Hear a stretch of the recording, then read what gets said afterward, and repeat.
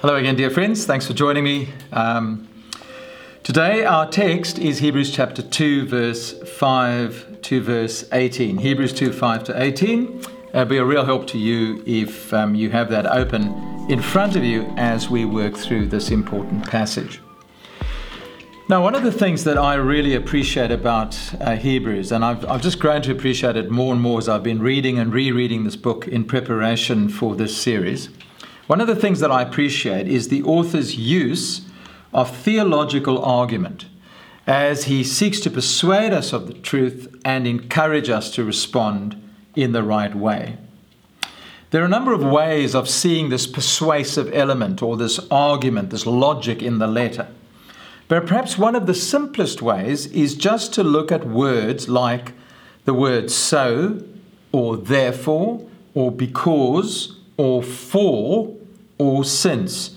So, therefore, because, for, since. Just read through the letter again in your own time and just keep an eye open for those words. I mean, those are logic words, aren't they? They're argument words. Now, argument in the true sense of that word, like deducing certain things and drawing conclusions and building arguments. It's all the language of rhetoric or persuasion. And this letter is full of persuasion. It's a word of exhortation. He's told us that at the end of the letter. And throughout this letter, there is this theological argument, convincing us of truth and persuading us to try and respond in the right way.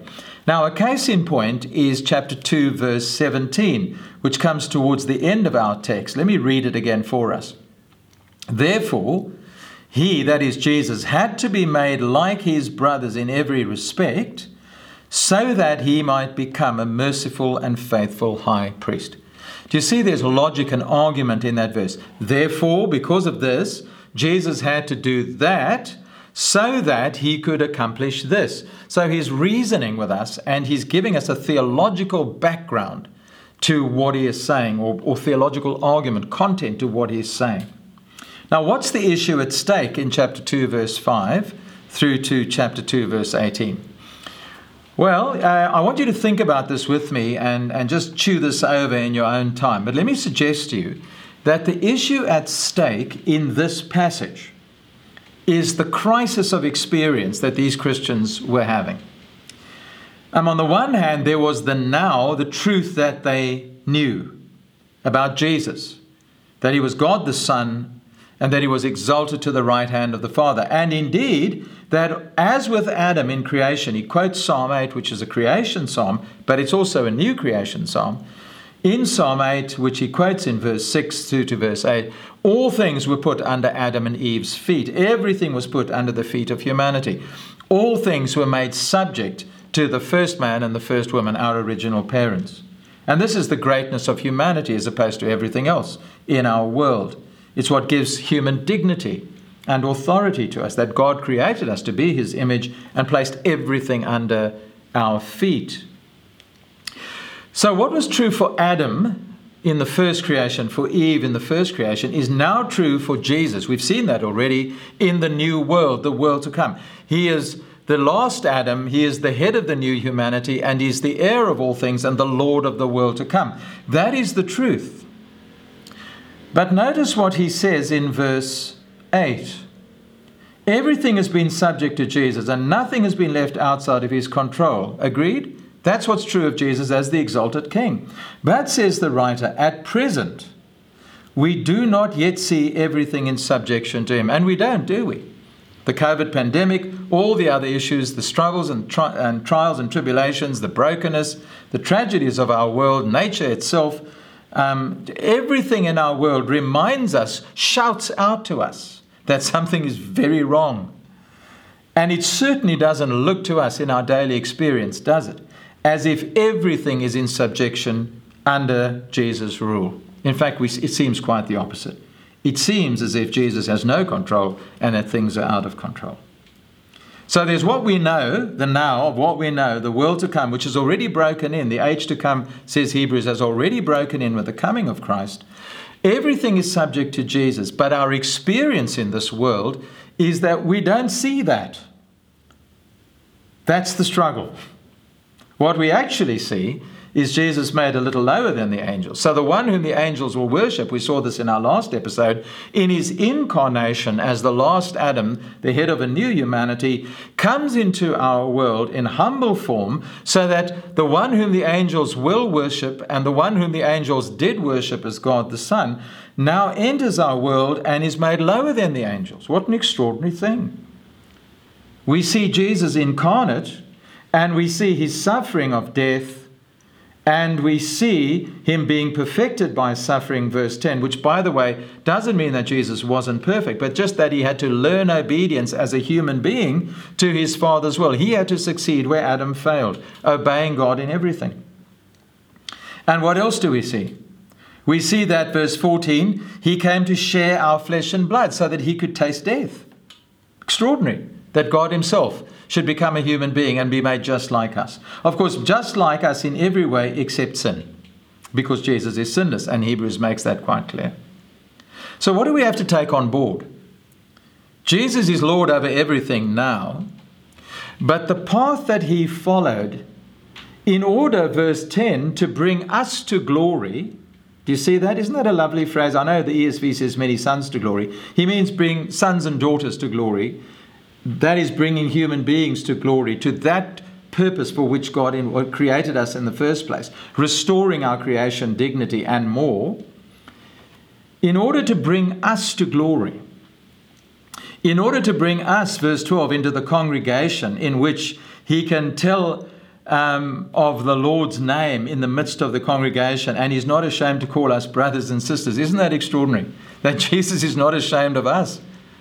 What an amazing thing, that he can bring us to glory and welcome us into that new world as brothers and sisters, already now sharing in that age to come, albeit not fully and finally yet, giving help to us as those children of Abraham, that is the people of faith, made like us in every respect. He's done all of this so that we can go to glory. But the path that Jesus has followed, do you see it, is the path of, verse 9, suffering of death, so that by the grace of God he might taste death for everyone. The founder of their salvation being made perfect through suffering, verse 10.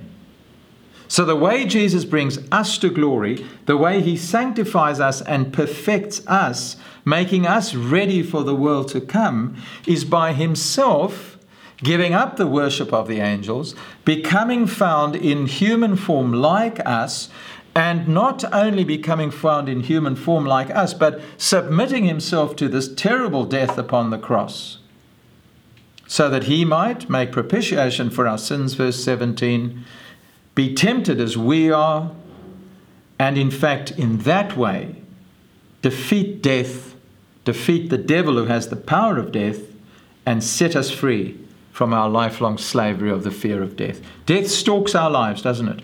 Death is the great shadow over our world. We've been reminded of that again and again in this past year. And we do anything to avoid death, not to talk about death.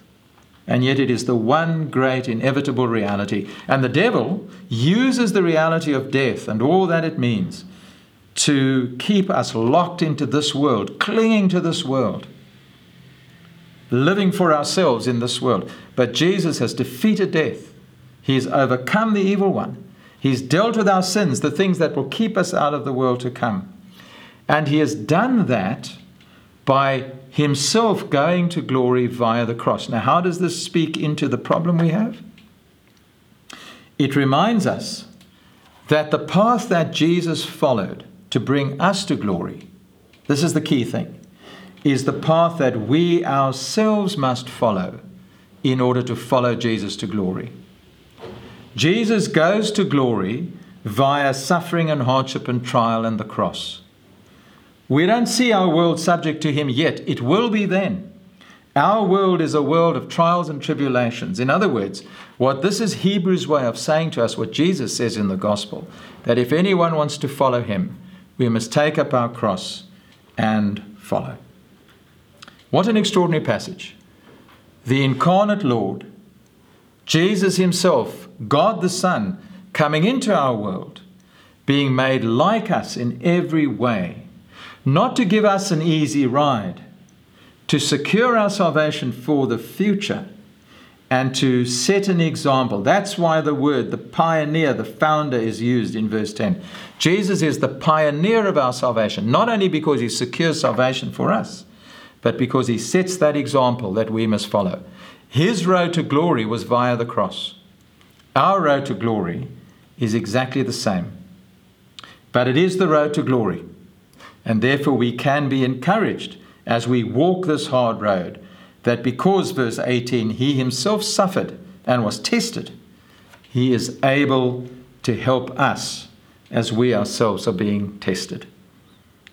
Jesus loves you so much that he became just like you, except for your sin, except for my sin, so that through what he has done in his great victory at the cross, dealing with sin, defeating the devil, and destroying death, he might indeed open the gates of that new world for you and for me. But it's going to take time, and we have to be patient in following him while we do not yet see everything subject to him. Hope that's a help to you. I hope it will help you think more clearly both about the reality of Jesus' greatness and the reality of our world, and not give up just because life happens to be tough at this moment. Thanks for watching.